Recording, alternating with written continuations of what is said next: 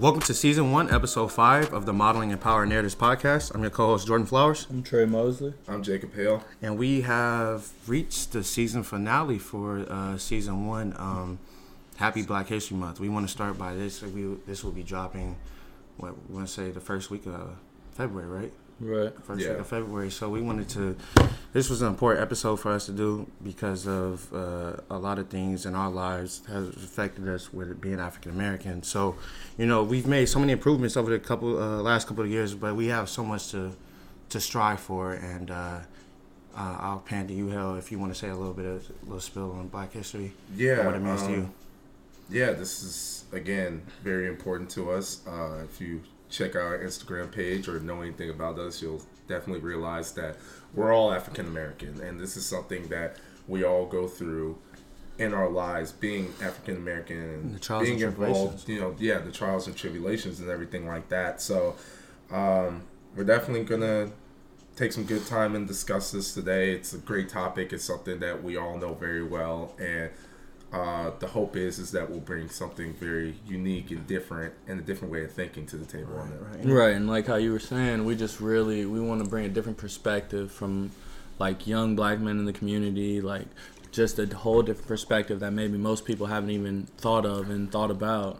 Or even acknowledged. Exactly. Right. So, well, we, like I said, we've made so many improvements, but this conversation is going to focus internally, like for the most part. And so without further ado, let's get into the topic.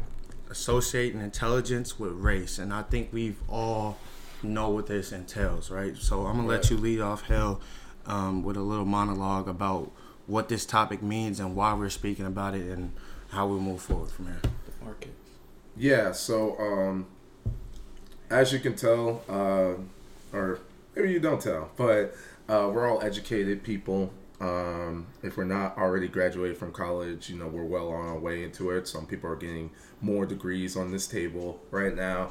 And it's important because, again, going through that, there's definitely a big contrast between the black community and other communities on our perception of intelligence and how we treat intellectual people within our own race and then within other races and things of that nature. So just to bring out the disclaimer, first and foremost, make sure that we're all on the same page with this. A lot of the conversations that I have about race tend to go towards the external. Right, and blame and stuff. Right, and it's valid. It is valid. I'm not one of those people to say that it didn't exist or it didn't happen. The only issue I've ever had is that we blame so much on the external, which is fair, and it is a real thing, and I do believe in it. But at the same time, we need to think and work just as hard on the internal. So the external is going to be mentioned. We're going to talk about outside forces. We may talk a little bit here and there, but our main focus for this episode what you can do. Yeah, what we can do internally without outside help of what we can do to fix the situation, the things around us. And this is building on that self-growth that we talked about in the last episode, just really looking internally and trying to take control of your destiny, take control of your faith, things like that. And it goes to say, like, and we've had this conversation off the air before plenty of times, right? Especially with a topic like this, is we give so much effort and time into the external things, right? A lot of things that we can control is right in front of us, right? But we lack to see or put effort into that because of, I call it low-hanging fruit. But it's apparent because it's a force, right? The external forces are great on us. And when we talk about intelligence, there's a lot of external forces that we'll mention. But essentially, we don't help ourselves enough. And I speak generally because this is not, case by case, but there's so much more that we can do within ourselves as a community, as the black community, to get away from this stigma when we talk about intelligence, right? And we have to do all that we can do to move forward in a way that intelligence isn't associated in the way that it is today, right? Right. So I'll let you go on, Hell, about when we speak about intelligence and race and what that kind of means when we leading off with this conversation. So when we talk about intelligence and race, and there's different points that we'll have in it, but let's start with the basics here. All right, let's talk about the state of the black community right now in terms of intelligence, right? So we're gonna keep it broad. We're gonna have multiple topics we're gonna go in on it, right? But we'll start broad. You know, for the most part, there are goods, there are bad. So we'll talk about the pros. Is that, you know, the enrollment, the black enrollment is growing. You know, black women are some of the most educated. They're filling up college campuses, things of that nature. That is great. Those are things to praise. That is good. That is progress right there, right? Right. And but at the same time, a lot of what you see, like, it's great, and you see it, and you see the little praises and everything, and all that's good. But there still is a negative undertone that is shown with intelligence. So to start this off, I would just say, what are your current thoughts on how does the black community view people learning? So this can be higher education, this can be intellectuals, this can be, you know, just nothing in the realm of sports or anything of that nature, just more of a traditional route. Right. So when we talk about intelligence, right, and we could define intelligence in a different couple ways, right? So especially in our culture, right, when you come from a predominantly black neighborhood, or if you live in a predominantly black area, right, and which I lived and what you lived in, right, and there's street smart and there's book smart, right? And you can break that down into common sense or however you want to make that a thing, but it's a real thing, right? It's a real thing when you're growing up. That street smart and book smart is two separate entities, completely different, right? And so I feel like the street smarts is kind of it's imperative to getting out of situations, right? So when you live in a predominantly black neighborhood that is, you know, poorly invested in, right? When we talk about the government, so probably a higher crime rate. You have to have that street intelligence, kind of like in a survival of the fittest, like kind of like mode that you have to be in, right? And that's something that you can't attain through school knowledge, right? That comes through experience. That comes through just learning how people move, learning how you can and cannot conduct yourself, you know, and what you need to stay away from.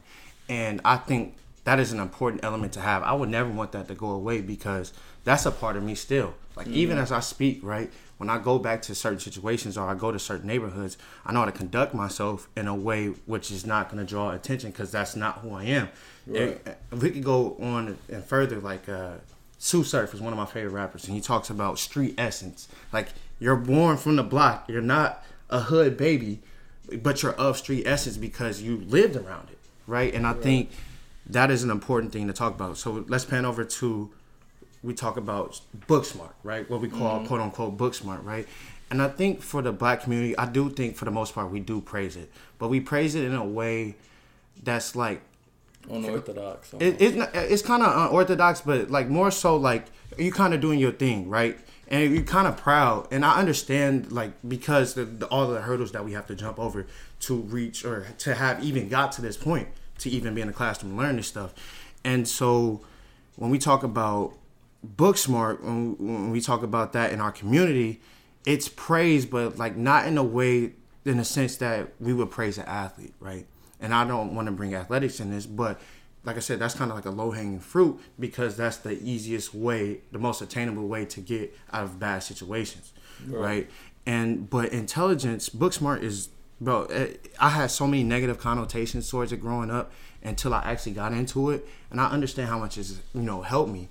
And so I'll even go to you, Trey, like, what is your thoughts on the difference between book smart and what we would call, you know, street smarts in the black community? Well, I definitely think, like, in that community and then in your neighborhoods, like, it's all about, like, street smarts, like, knowing when to do, like, you're always taught, like, look both ways before you cross the road. That's the basic thing that everybody's talking about. And that's attributed to street smarts. And then you go even further talking about, like, always locking your doors, always, like, looking behind you, knowing what's your surroundings. Knowing your crowd, right? Exactly. And knowing, like, who you're around. And then you jump over to book smarts, and in the book smarts, I feel like it's not negative, but then again, it's not like the number one praise thing. Like, you can have a smart black kid, and then you can have an athletic black kid. You're going to know all about that athletic black kid, but you're not going to know all about that smart black kid. Right. And then that even goes for, like, just everybody in general. Like, we praise more on what you can do instead of how your brain works and how smart you are, and those things that are leading you to get to your accomplishments. And I think also it goes into talking about a little bit about talking about tangible and intangible things, and it doesn't directly align with that, but when we talk about athletics, right, it's the easiest kind of way, even though it takes hard work to get that, but we talk about how much to investment that it takes to get and store up a knowledge, but how do you display that, right? How do I display that to somebody? How do I show somebody that I'm smart? Right, I could come to a basketball game and see you drop 30. That's easy within the eye. I can see he's good, but how can I do that without interaction to see the intelligence that somebody may hold? Well, it's a loud minority. That's really what it comes down to. And from what I've observed, obviously through in the community versus how other races do things, black people in the black community is the only community to where the athletes, entertainers, that's our only looking up to. Those are our only role models. That's. And you're speaking in general terms, right? Yes, in general terms, okay. Right? So obviously there's still black intellects and things like that you can name off and that stuff. But we're talking about a loud minority. It's that everyone's looking up to the athlete, entertainer, and stuff like that. And granted, they are in mainstream, but at the same time, usually in other races, while that is still mainstream for them, there's also a just as loud of the intellectuals. So we'll go off with white people. You have the athletes, the entertainers, everyone knows, right? But on the other side, the investors, the big billionaires, the scientists, all of that. Yeah, the corporate people, the VPs, their names, the Elon Musk and things like that, right? And that's essentially what it is that we do a good job of praising our athletes, right? Granted, they deserve it. They've done a lot. They went through a lot of adversity, right? But you need to be putting that same energy towards the intellectual kid, because as you'll find, a lot of that stuff with the rapping and the mainstream and stuff, it's all relative. It's going to end. But if you have true intellectuals that are in the market, in the game, they can change society around them, and that's for life. Right, You're not always going to be able to shoot a ball, but you can always be smart. Right, you can always invent things. And so let's go dive deeper in this, and let's talk about the perception of intelligence, and let's get really personal about it. So I'll start off first. Growing up, one of the biggest issues I found, and a lot of people went through this, right, is that obviously we're pretty well versed at this point. We talk pretty well. That was seen as such a negative connotation growing up. Right. So because I couldn't switch, or I couldn't switch as well into more of how other people were talking, right? Right. That was seen as a bad thing. It's the common phrase, you're talking white, this is your white person voice, things like that, right? And what makes it so frustrating is that we're taking everything that's proper, everything that's good, and we're giving it to a different race, and basically saying that we can't even do that. Right. So talking black has to do with poor grammar. Talking white has to do with correct Ebonics, slang. Ebonics and things like that. And every culture is different. Every culture has their own little slangs and things like that.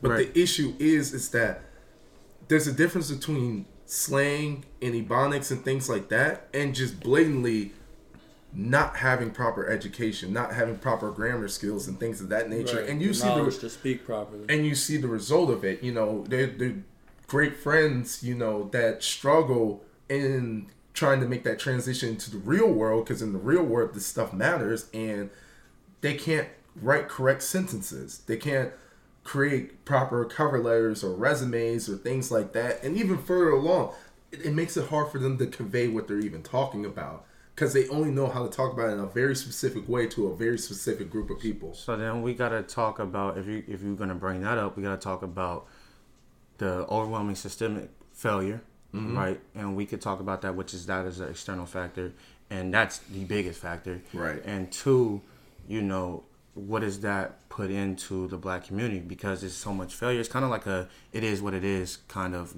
this is how it's been and this is how it will always be type of mentality that we take to it. So when we talk about my personal experience, right, I was fortunate enough where my mom, like I said, put me in a lot of sink or swim situations, right?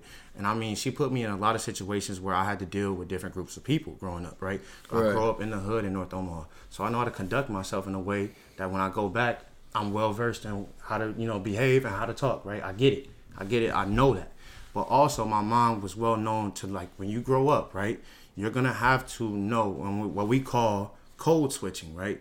And I've become well versed in it. I hate that I have to, but essentially, it's essential when you grow up, when you get into the higher ups, when we talk about either corporate America or you get into a job that's not in the labor or athletic work, right? Right. And so there's hierarchy when we talk about structure, and there's a way that you have to go about certain things, and it's wrong.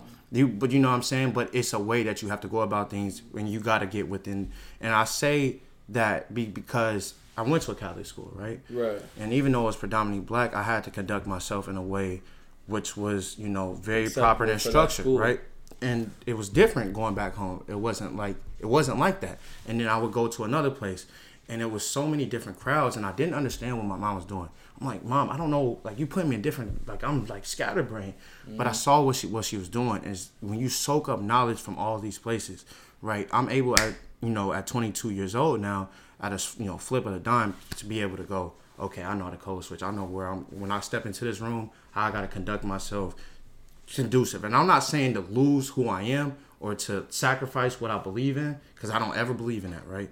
But I understand going in what I'm going into, right? And so that code switching is definitely, I would say, relevant, and you can apply it in the black community. And I say, it hurts to say, but until we integrate or until we infiltrate enough to where this is widespread more on like an intellectual level for all black people, right? Code switching is going to always be a part of it, right? It's going to always be a part of the culture when we talk about elevating until we get to that point. So. Right, and building on what you were saying, it's like you shouldn't, in my opinion, I don't think you shouldn't have to have two voices. Like, we should get to a point to where your voice is just your voice. Right. Right. You shouldn't have to code switch. You shouldn't have to be like, okay, in this situation, I have to talk proper. In this situation, I have to think about what I'm going to say before I say it. In this situation, I can say anything.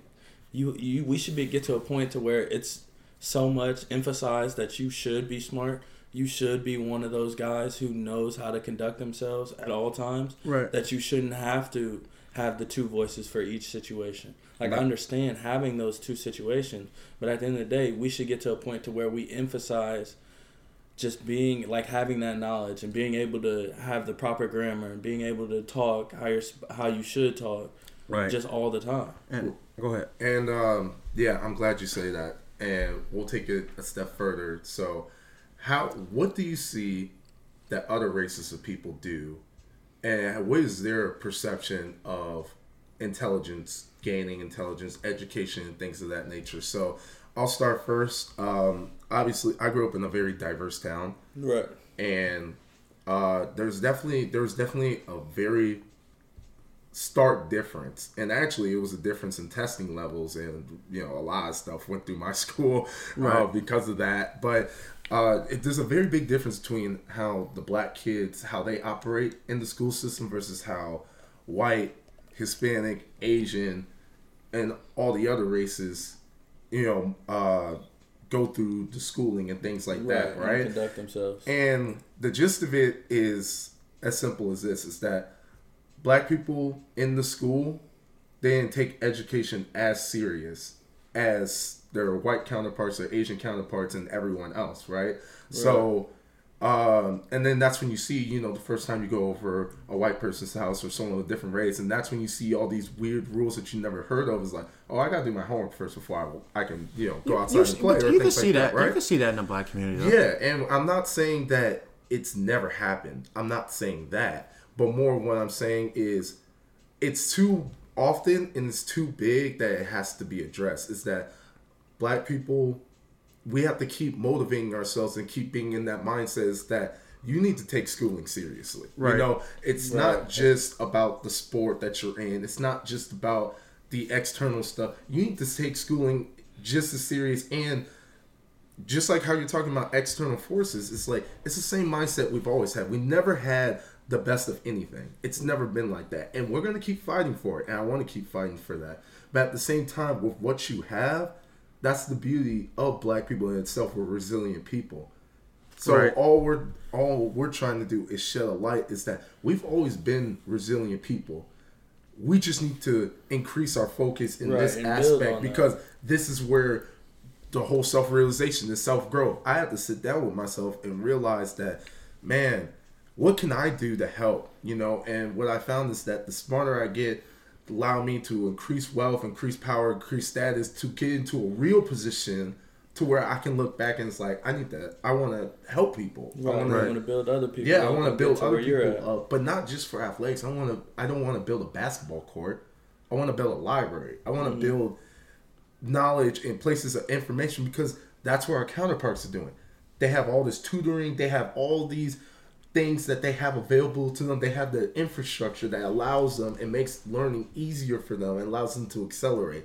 And I'm pushing for Black people to do the same. So I'm gonna push back on you a little bit, right? Okay. Because if we have to set the table in terms of realizing, like we've talked about the external factors being a huge part, and I know the main focus of this will be the self, right? We talk about within the Black community, and I think that's important, right? We do need to focus on, but we have to set the table with external factors, right? And we could go with the Martin Luther King quote of, "It's a cruel jest to ask the bootless man to pull himself up by the bootstraps," right? Mm-hmm. So what I mean by that, when we talk about intelligence and we talk about race and we talk about, you know, the systemic failure for Black people, we're talking about Black communities and poorly invested communities, right? Poor schooling. Right. We talk about the education, right?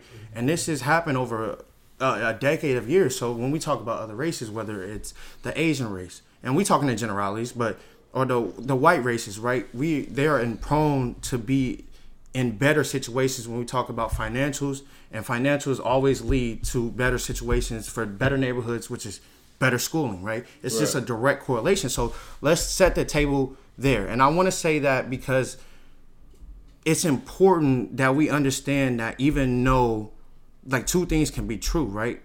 And I say that because the systemic failure has gotten us to this point, right? Right. It's gotten us to this point. So you're talking about hundreds of years of having to overcome, and we're just now getting overcome. You understand, like, 1969 ain't that, far off when we talk about civil rights movement, right? Mm-hmm. And there's so many educational acts, and we still are fighting for our lives when we talk about getting into... Right. So when we talk about education, like, we are behind the curve, not by our fault, not by, something in our brain where we're not able to attain the, it's because of 400 years of slavery and segregation and poor education systems because of poorly invested into the communities, predominantly Black communities. So we have to recognize that is a fact, right? Right. And some people can't overcome. So, and I say that because I use my own experience, for example. Like, I was well off enough to where I was in a good education system, but that's not the case for everybody. And I know a lot of my homeboys who actually have or hold intelligence that wasn't able to get the same education I was or wasn't pushing away, right? Mm-hmm. So it's a lot of external things. And I just want to set the table because I don't want to act like this is all on us. This is the problem and how we move forward, and we have to look within, but I want to make sure that we acknowledge that there's certain things that is out of our control that we're trying to push forward with and trying to work with people so we could get the better education for these predominantly Black communities. Yeah, so I'm glad you said that. All right. So what I would say to that is that we all understand the external. Actually, as a community, we've done a great job of identifying every single avenue of the problem, externally, internally, all that, right? Right. But let's just get down to the general, right? Let's just get down to the basics. Is that, one, learning and intelligence and education first starts from the house. Right. Mm-hmm. It starts from the parents. The parents pass on the knowledge, they pass on the culture, they pass on the mindset, they instill it into their kids, and then the kids go out into the institutions and further along what that is. So what I would say to what you're talking about, I do agree with everything you said. But I would also like to add, it's kind of the argument of what comes first, the chicken or the egg. Right? So my big point and what I really want to convey is that if you're listening to this and you're hearing this, it starts with you. Right? And we understand the external forces. It's nothing that we're discounting in this argument, but it starts with you. And then when you end up having your own family, having your own children, your children's education is going to start with you. There's so many black people that I've met in my life, great people, but you can just tell, or through conversation, you can understand that a lot of where their failures come from is it started in the house. Right. Is that they weren't taught the right things. Maybe they don't even know their history. You know, it's a shame that there's a lot of people who barely even know anything about themselves, but outside the basics. Martin Luther King, Malcolm X, slavery. Those are the three things. They don't know anything else. They don't know about Africa at all. They don't know about their ancestry, anything of that nature, right? And I'm blessed that we all do, and we've taken that time to learn that knowledge. But I push back in the sense is that starts in the house. You start off learning your culture. You start off learning your basics, and then that's going to carry over into the institution. And it doesn't matter what the institution is going to do. If the family builds that mindset, and then the community builds that mindset, is that we're going to take care of each other first. Right. And that's how we start. Then the external forces, they can only push so far against a unit. And I'm in agreement with you. And I my only pushback was because we can't say things without context, right? Yes. A lot of things need context. And I say that because, and when we talk about parenting and everything, and I'm going to let you go on, but everything is a case-by-case thing, right? Every black community isn't poor. Every black kid is not, dumb. Every black kid is not intelligent. But you can say the same thing about white people, about Asian people. You can say the same thing about every, group. We're talking in generalities, right? But I just wanted to set the table in terms of context because that is a huge factor. And we're talking about, and, as the conversation moves forward, is what we can do within, right? And one thing I want to say is that when you brought up, investment for like tutoring and stuff like that, right? Like when we talk about poor education, right? Like, and we talking in these poor schools where that's in predominantly black neighborhoods. How can they afford that? How can they afford the tutors? How can they afford to pay their teachers? Like, there's so many issues within it, and I just want to set the context before we move along within itself, because that plays a role as well. Like, we got to set the full table before we able to eat, right? So I'll let you go on, bro. All right. Well, I'm thinking like just through my experiences, because I am black and I do have a white mom. Like, I have the best of both worlds, I like to say, because I would go through with my black family, and I would have completely different experiences with my white family. Right. It could be from like going to church and the different religions.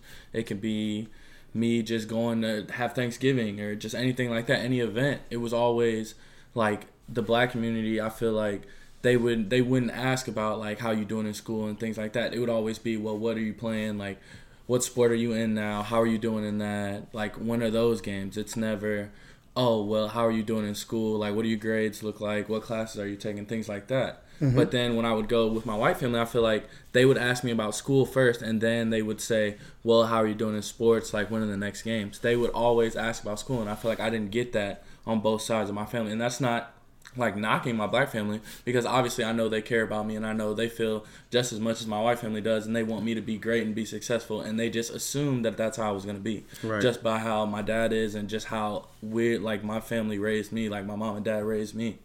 And I think I'm glad you brought that up, because we talk about, I think it's a black problem because not by our fault, but it's a little bit conditioning, right? When you have years of let's just call it spade a spade. When we talk about athletics, bro, most of the major sports is dominated by black people, right? So when I turn on the TV screen, I see people that look like us, right? Right. So I think we've conditioned to believe, that the first thing that popped in my mind, like, for example, when we look at Hale or BJ, I imagine at some point in their lives, they probably said, oh, you're a big kid. What sport do you play, right? And you might not even play a sport. He might, and if you didn't know BJ from a can of paint, you'd be like, oh, he plays football, this, that, and the third. But he holds so much intelligence, right?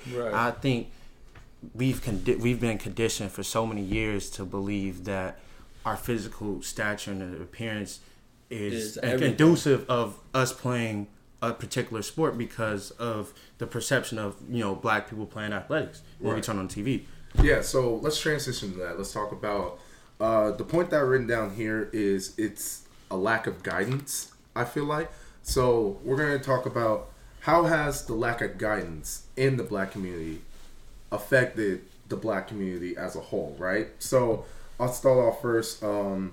you know, as you see now, this is a very popular thing. You'll see a lot of rappers and quotes and things like that, right? Mm-hmm. And, you know, a lot of what they're saying, some of it's valid, some of it's like, but the real deeper message and what I see in that is that we put so much faith, so much guidance, so much respect into these entertainers that are only probably 25, 27. You know, where's the older black person? Where's the elderly? Where's the years of experience that we can all look up to and we can pull quotes from there, right? So we'll start with Barack Obama, right? Mm-hmm. That was one of the really great things about the presidency, whether you liked him or not. One of the great things that you saw an older black man succeeding, and you saw what intelligence, what grace, you know, how to conduct yourself. You saw that on a national scale as a black person, and that was very empowering for a lot of people, right? That showed he didn't spit any bars, and he was a normal guy. He did normal things that you would, you know, listen to normal music that I would listen to and things like that, right? I saw myself into him, right? And I think that's part of the guidance, is that we don't have that higher leadership that we can look up to you to be like, I need help. Maybe I don't know what's going on. You know, I need to think about it, you know. And we don't have that example. All we have are people that are just a little bit older than us. And they're making the same mistakes that we are making. Right. So it's almost like the blind leading the blind in that regard, because everyone's still trying to figure it out, right? Right. And then to add on to that, you look at the household, right? There's a stark difference in 2-parent households and raising kids and a single family, right? So Trey, both of your parents stayed, and you know they're both living in one roof, right? My parents separated, but I still have a great relationship with my dad. Shout out to my pops. Love the guy. And the same thing with Jordan. You know, Jordan grew up in kind of a single family-ish, but still had a great relationship with his father.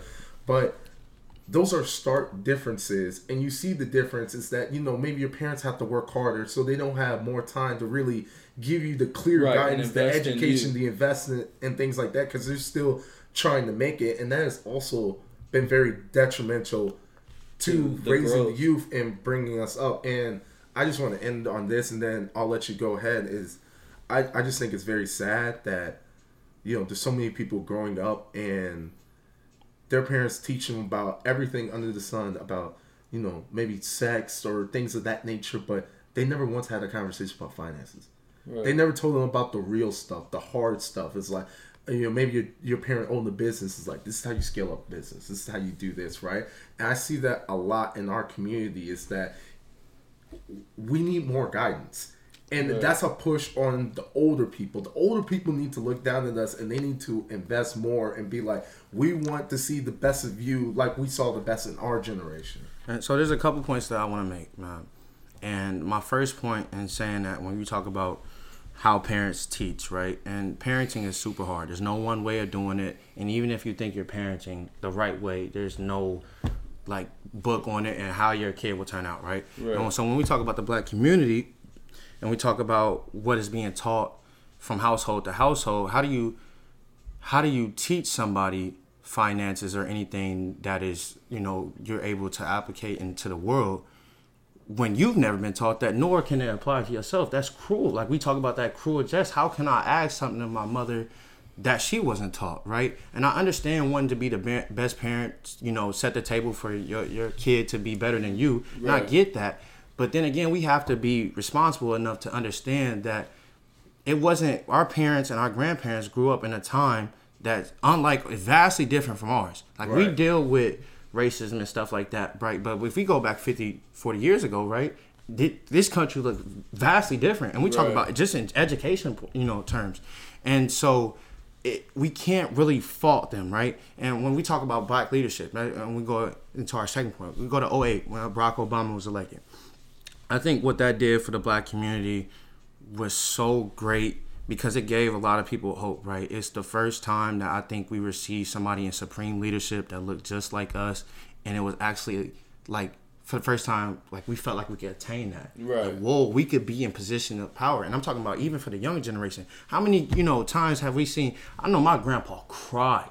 like bawling his eyes out to see that, because we had never seen that. Right. Because of, you know, the whole situation we've had in America and being oppressed and all of that.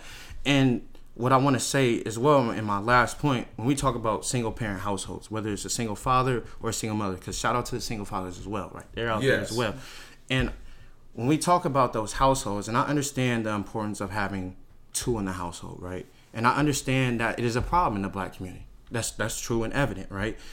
But when we talk about intelligence and education, I feel as though that my mom, and especially in my experience, my mom pushed me in a way and was motivated in a way that I've never seen before. And if you've been around black single mothers, bro, y'all don't understand how strong of a woman that is. To not only try to teach somebody how to be a man that is not, that, you know, she can't even relate to, but also make sure that you're well within yourself to go out into the world and do anything that you want to accomplish, whether it's athletics or academics, right? That's a hard ask. And my mom put me in position and to be able to attain the knowledge that, you know, and put me in good position, but because she worked so hard for that, right? So so the knowledge that I attained in going to college and getting a degree, like, this is the least I can do for her. This is the least for all the work that she had put in for me, right?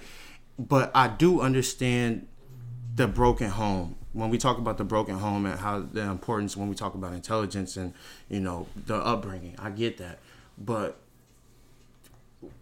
the situation is what it is. So if you got a single parent household, and if you're a single parent, and it start with our generation, even if we become single parents, or if we want to mend our relationships to have two parent households, because it start with us. Right.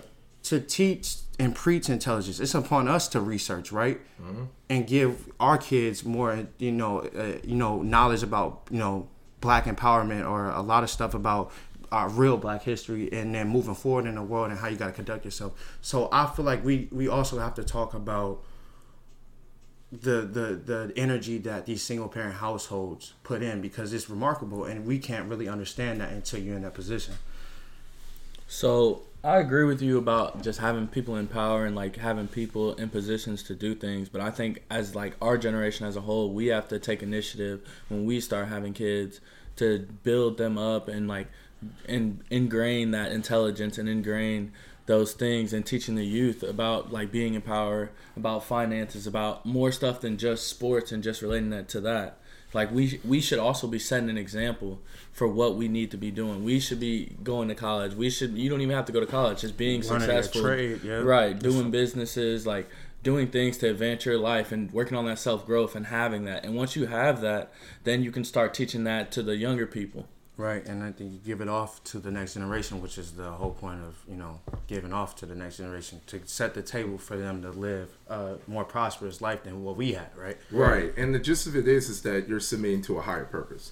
So I had this talk with my mom, so shout out to my mom, because she listens to this, and she would definitely want to shout out. So I had this conversation with my mom, and I explained to her, I considered it an generational step. Right? Yeah. So we're talking about generational curses and things like that, generational wealth. Those are all big terms in the black community, right? Well, part of that is what's called a generational step. And that's what I was explaining to her. So it's like, what you did in your life was a step above what your mom did in her life, right? Mm-hmm. And what your mom did in her life, she made sacrifices to put you in the position to have a better life, right? Right. And we need to accelerate that mentality, if anything. And then at the minimum, maintain of what we're doing in that regard is that my mom, she went to college, right? Mm-hmm. She graduated and she went through and she, you know, obviously corporate and things like that. And, you know, she's lived a good life and everything like that. And she's still alive and everything's going well. But she put me in a position to where I can have a significantly better life than what she has had. And right. That is a generational step. And that is one thing that needs to be processed in people's head. Not everyone's going to get rich quick. Mm-hmm. And that's a big thing. That's a big thing for everyone. I'm not going to say just black people. That's a big thing for everyone. You know, all these little things, the flip gimmicks, houses, you know, all that stuff, right? And I don't knock people on their hustle and what they want to do. But you also have to understand is that just like how we've been struggling for this long, it's still going to take a long time to get it out. So you just have to make it incumbent on yourself to submit to that higher purpose of what's best for the community, what's best for your children, and put yourself, it's not just all about me. It's about whole. And when we start thinking about whole like that, that's when we really start to elevate. And I'll even add this story onto it. My brothers went to Illinois State, Right. and talking about knowing history, this is a really cool thing. When the black people start to get integrated into Illinois State, the school wouldn't allow them to have dorms or to be in the dorms and be there with the white kids. So the black people in that town allowed those college kids to stay at their house. Right. So they had a place to sleep. They were able to get their studies in, and they did their part. And then obviously when they graduate, they went back and produced. But that type of mentality right there, I think that's something that's been lacking recently. And I think that's something we need to push back. Is that you hear a story like that, that would never happen today. Or that is such a crazy thing to think about happening today. But that's what they did because they understood that's our generational step, right? Me allowing this kid to come in and be able to get the higher education. Now you see the result of that. So many more educated black people, so many more people in higher levels of business, you know, owning their own business, entrepreneurs and things like that. But that all started because in that town specifically, and then obviously on broader scales, is that those people work together. They're like, I may not know you, but we're both of the same race, we're both of the same culture. I want to help you too, because when you succeed, we will all succeed, and everyone needs to have that mentality. Right, and that's why I call us the generation of change, right? Because we are, when we talk about black people, especially, and not even just black people, we could just take our generation as a whole, right? We have seen so many movements, right? We've seen the feminist movement, right, which was, you know, before our time, but we see so many black empowerment movements. We see legislation getting changed slowly, but surely, like it, you know, we see some progression, but there's a lot of steps to keep going. But that's why I say we call us the generation of change, because we are put in the best position to give off the knowledge that is needed for the next generation to build upon. And I say that because we the next generation to have kids. We're 22, 23 years old, right? We're talking about in the next, 5 to 10 years, right, having children of our own, right? And so what is it going to look like when we, that's why we started this podcast, and our target audience is this generation, because we're the next ones up, right? And we have to make sure that we are in the right mindset and we have the right mentality when it comes to parenting, in terms of giving off the knowledge or setting the table in a way where they can elevate, right? And breaking generational curses, or breaking, some things that we've seen prevalent within the black community so far, right? Because now we have more to work with. And I say that because we as a whole have to have change. Like there's no ifs, ands, or buts about it, right? Like we are so in dire need of change that elevation within ourselves is prominent, and it's imminent. It has to be imminent.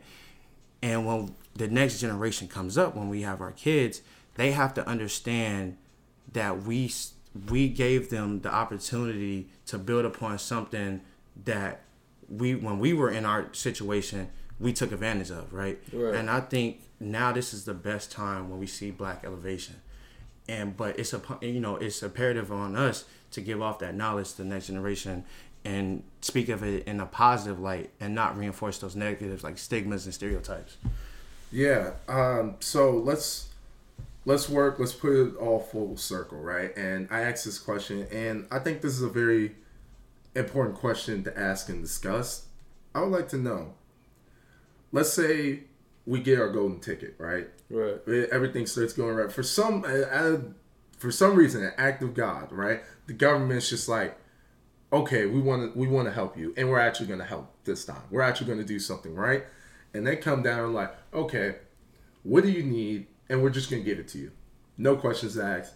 Don't care about the money, anything, the land, whatever. What do you want? We'll give it to you, right? Let's work in that dream scenario for a second here, right? I want to ask a question. At the current state of where we are right now, would that external help benefit us long term as of now? So this is a loaded question because the immediate response is yes. But let's break it down, all right? The most important thing for the black community and the most important thing that's going to accelerate us further is structure. Mm-hmm. There has to be some sort of hierarchy. You know, that's where we're talking about the elders teach the youngs rise up, you know, they do better, you know, the generational step that's bringing it all together, right? There has to be some form of structure and community to begin with, right? Because right now, a lot of people, I'm not throwing people on the bus, but a lot of people are acting as individuals and not as a community, right? So let's work with that logic. All right, the government comes down, it's like, we're going to give you reparations. We'll start with the money. It doesn't matter the amount of money. It's going to benefit a lot of people, but you will find because the lack of structure and the lack of knowledge, financial and all that stuff, then within 50 years, within the next generation, within 2 generations, you'll be right back when you started because there's no structure. Right. There's no one there to say, you have the money, this is what you should do. No, it's, I get the money, now I want to spend, I want to flex. It's all this stuff that's not going to matter to anything. And that's a very strong point that I want to make. I'm not saying that external help is going to do nothing. I'm not saying it's not going to benefit anyone. It definitely is. But my argument is that we think long term, not short term. I want to think the long term. I want to think of permanent fixes, right? Right. How could that permanently, or how can that help us permanently or long term if we don't have the initial structure, and that starts internally? Right, and building on what you were saying is that I think that if we have, say we do have reparations, say we do have somebody who comes down and says, all right, what is your dream scenario? What can I do for you?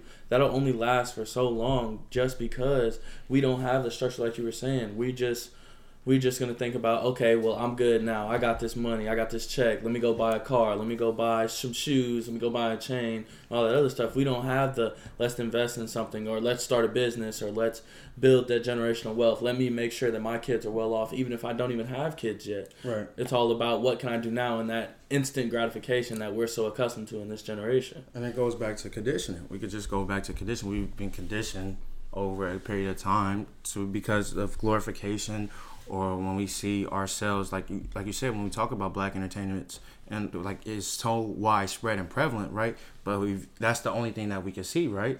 And like when we talk about intelligence and how that's not praised as we would like it to, like when we watch the TVs, we see the artists like the Lil Babies and this, that, and the third, right? So if I'm a young kid, we gotta remember when we were young how impressionable we were. Like, right.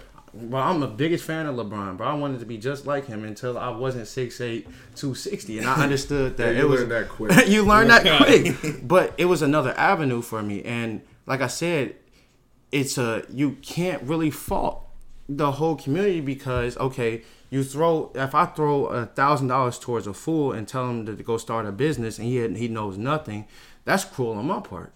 Yes, you can't make it seem like you're doing a benefit if you're not attaching the steps on the ways to do that, right? Because we've lacked that because of this, how the system has been and what it's been for black people. So I can't just throw money. You can't just pay off people. You can't just say, here, take this and do what as you please, right, and then hope that they elevate on their own. Right now, are we in a better position to do that now more than ever? Yes. But we still lack in a lot of areas even if you do have more investment, right? Like there is outside help that we need, right? And I think internally there's a lot of things that we have to work on. We talked about the stigmas, right? Reinforcing negative stigmas and elevating intelligence and praising people that are doing things outside of entertainment, right? And I think that's a thing that we have to work on within the black community. But when we talk about widespread education, that's a whole system problem. When we talk about the system, you gotta bring out externals because we're the minorities for a reason. We're not in positions of power like we should be when we talk about equity and equal footing. Right. And so you have to account for that. You can't just throw money. You can't just say here and go off and do whatever you please because we've been conditioned for so long. Right. And we need outside help to an extent. Right. And it has to be in good faith and genuine. But I do think it's a pairing between races and a bridging that is needed because ultimately, when we talk about unification and uplifting, it's going to come all together, right? We need everybody. We need to lift ourselves up, but to get to equity, we need everybody else to lift us up while we're lifting ourselves up as well. Right, and this is important too, because it's like we said at the beginning, it's that people stop at the external, and then that's it, and then it's done. It's like, oh, well, the government didn't do this, and then that, and it's because this happened in 1922 and all that stuff, right? And we got it. We got all that stuff, and we agree with all that stuff, right?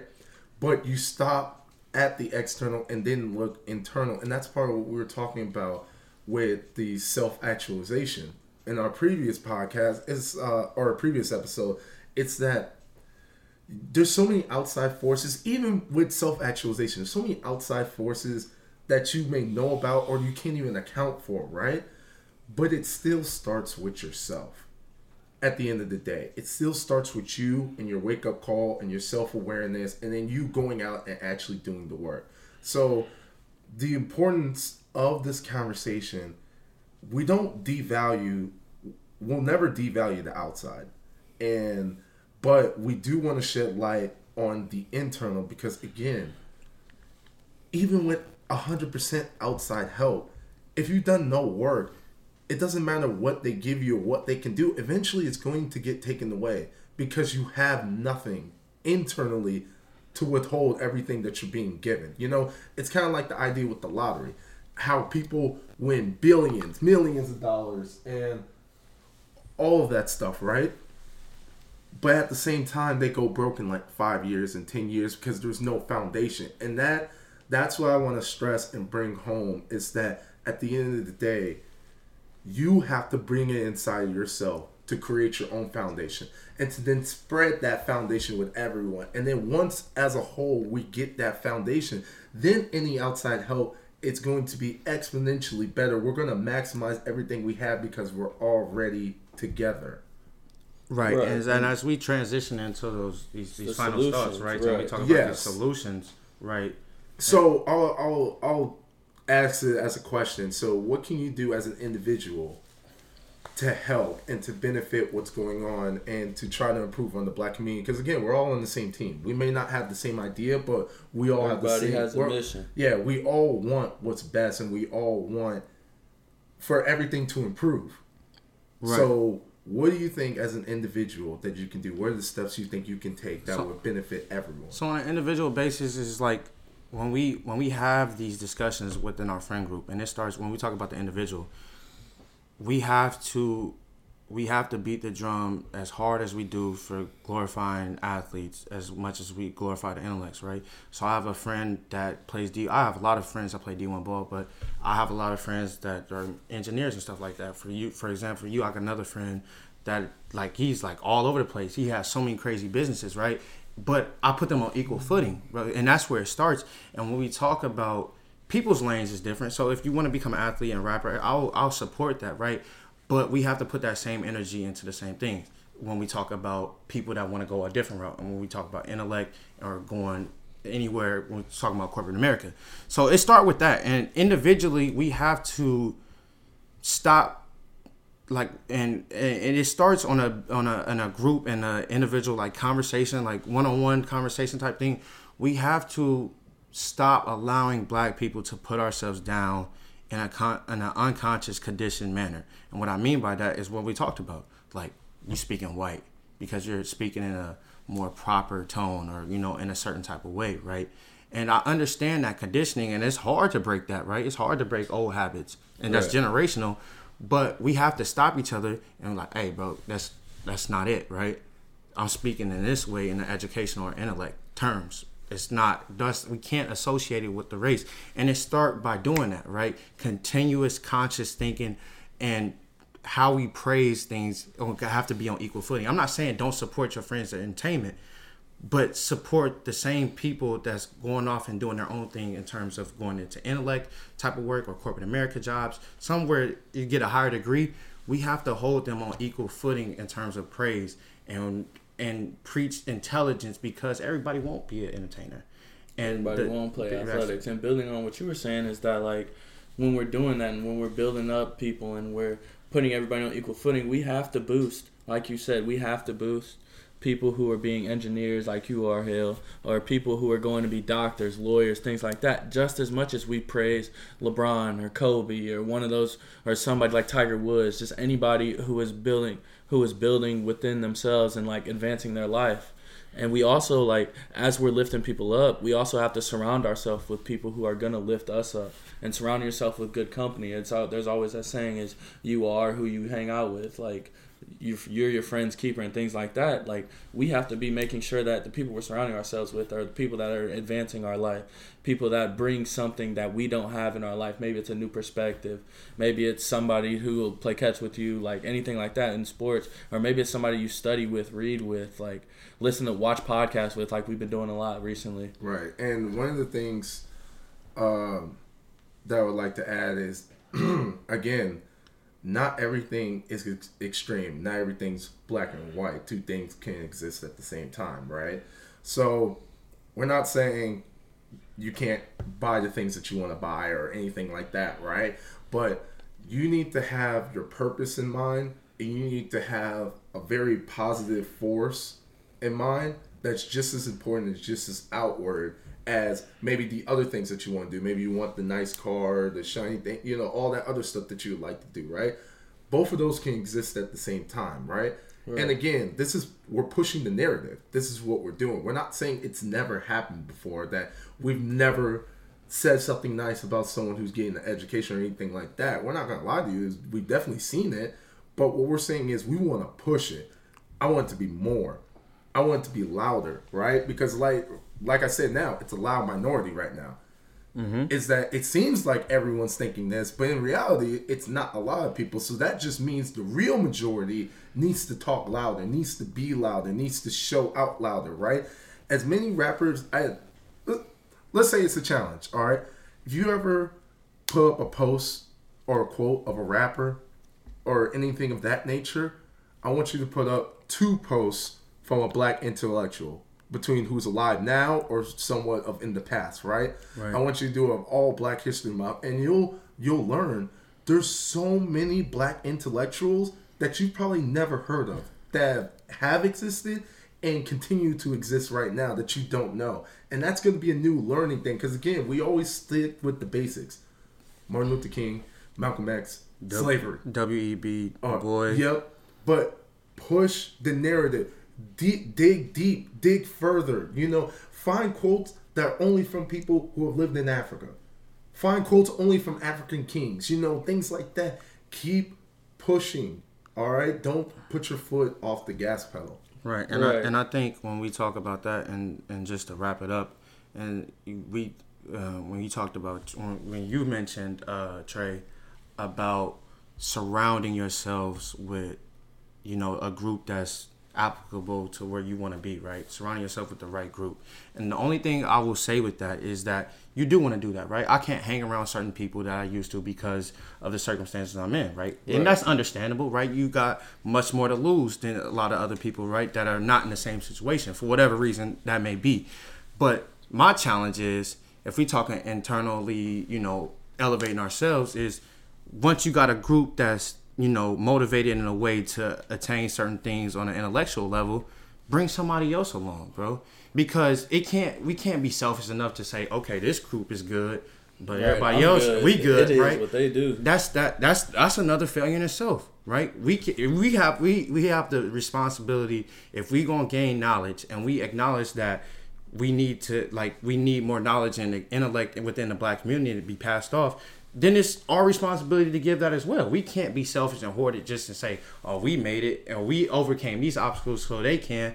Our lives is vastly different from everybody on a case to case. So we have to invest back into the people and bring them along so that we are able to be in a better position moving forward, right? Right. And then one thing I got for you guys is what do you think would be how would we go about bridging all of our communities so that way we don't have to have that just race intelligence at all? We can abolish that almost. Right. So part of the disdain that I see a lot of really stems from the fact that a lot of people really don't know their own culture They don't know their own history. So seeing someone from the other side, meaning of a different race, and how they talk and how they conduct, and you can tell it's the culture's just flowing right out of them, right? Right. It can be very intimidating. It can make you feel very negative about the person and things of that nature. So I would say it starts with yourself. Is that be comfortable with yourself, love yourself, and then know your own culture, right? So then when you go out and you start bridging, it's a transfer of culture. It's not you just learning what they know and you're not giving anything back. It's equal trade. It's that every experience you're both sharing something. Right, and I'll close off with this, is that when we talk about this bridging of the gap between races and the elevation, right? And now we're talking externally. And me and you have talked about this hell, right? And this might trigger a lot of people. But I used to think, like, okay, when we talking black empowerment, right? And we talk about internally elevating ourselves. And we understand that that's something that we need to work on, right? But to reach the ultimate goal, we need everybody in on this. And I just talked about this, right? And me and Hale were thinking about, like, how many times do you think it was like a person from another race, say like a white person, right, that wanted to help in some type of way, but we thought that because they were white and we had a stereotype towards them that they were like, they could, not even that they couldn't help, but that we didn't want their help. We declined their help. And that's a form of self-sabotage, because ultimately the goal is to get to a certain place. Now, the internal work has to come from all black people, so I get that. But if we reach in the ultimate goal, right, that has to be hand in hand with all races. So we can't want equity and exclude other people, because we need them to reach where we want to go. It's a whole thing because of the power structure, right? So we have to bridge the gap, and I think the mentality has to change. And we can't view every white person as racist or having negative stereotypes. And we understand that the culture is different and they might not understand where we come from, right? But not everybody, just like we don't like negative stereotypes about us, we have to apply the same thing to other races as well, because there are good people at every other race that's willing to help in any type of way. And we can't shun them because of our own mentality or because of past things. Right. Because ultimately we're trying to move forward and we're not trying to move back. And our elevation is not, we're not going to reach the ultimate goal just within. That's going to be the huge part. We're going to need help along the way from the people that are in, these power structures, right? And so I think this was a great season finale. I think this is something that we all needed to talk about, because we living in, with you being going in your field, you being an engineer, me being a psychologist, you want to be pre-med and all that. More power to you, bro. But before we wrap this up, man, want to give a shout out to Mark Hicks, our sponsor, man. You can follow him for all your exclusive sneaker drops, releases, pre-orders. You can follow him at Marco Polo 23 on Instagram, or you can follow his business page at Mark Hicks Vault, and his what is he? Does he have 5? Yeah, he has 5. He has five locations. Yep. So I think growing. So he got 2 locations in Omaha, one in West Roads, one in Oakview, one in Jordan Creek Mall in Des Moines, one in Empire Mall in Sioux Falls, Iowa, and then I think one in Colorado Mills. So he has all these exclusive shoes in the vault. I won't do it. I love you, Mark Hicks, but I love my money a little bit too much. I'd rather just buy from you the shoes than try that. So I probably won't ever do it. But for those people that's out there that like to gamble and want some, maybe like a $5, $10 draw on some pair of shoes, all for it. Again, hit him up for all the pre-orders on exclusive sneaks, and he'll get you right. He'll get you right for sure. And then definitely, follow the Instagram page @_Men the Podcast. So the season may be over, but put the notifications on. Still, we're going to keep you guys updated. There's still a lot more content that's going to be thrown out. But announcements. Not a lot more announcements, promotions, things of that nature. The season may be over, but it's not the end. Right. This is going to be an ever-growing thing, and we're going to slowly build this into a community. And for those of you listening, bring a friend in. Bring 2 friends in. Bring someone to this, because you never know what like what we realize when we talk. You never know what someone's going through. Right. And this may help them. This may give them the power that they need to maybe unlock something into their own life. Right. And accomplish things that they can accomplish and they didn't know that they could accomplish. Right. And we really just appreciate everybody who's been listening, tuning in. We love all the feedback you guys are giving us. Keep that up. Like, we're always down for constructive criticism, all that. We really appreciate everybody who's been listening. Right. And then the last thing I just want to say is whether you agree with us or not for everything that we said through this episode and then through all episodes, you know, the most important thing is that we're starting the conversation. And I would challenge everyone to continue that conversation. You know, if you don't agree, what is your point then? You know, like, how do you feel about it? You know, start speaking what you think and start the conversation. Just like, that's how we started. We started the conversation. And we're open to new perspectives, right? We don't want to be closed-minded because everything is fluid. Everything evolves. So with it, we have to be willing to evolve with new perspectives, with new information. So, like I said, we appreciate the support. Be on the lookout for more content, a lot of promotions, a lot of stuff coming up for season 2. I don't think y'all want to miss this, man. We appreciate y'all.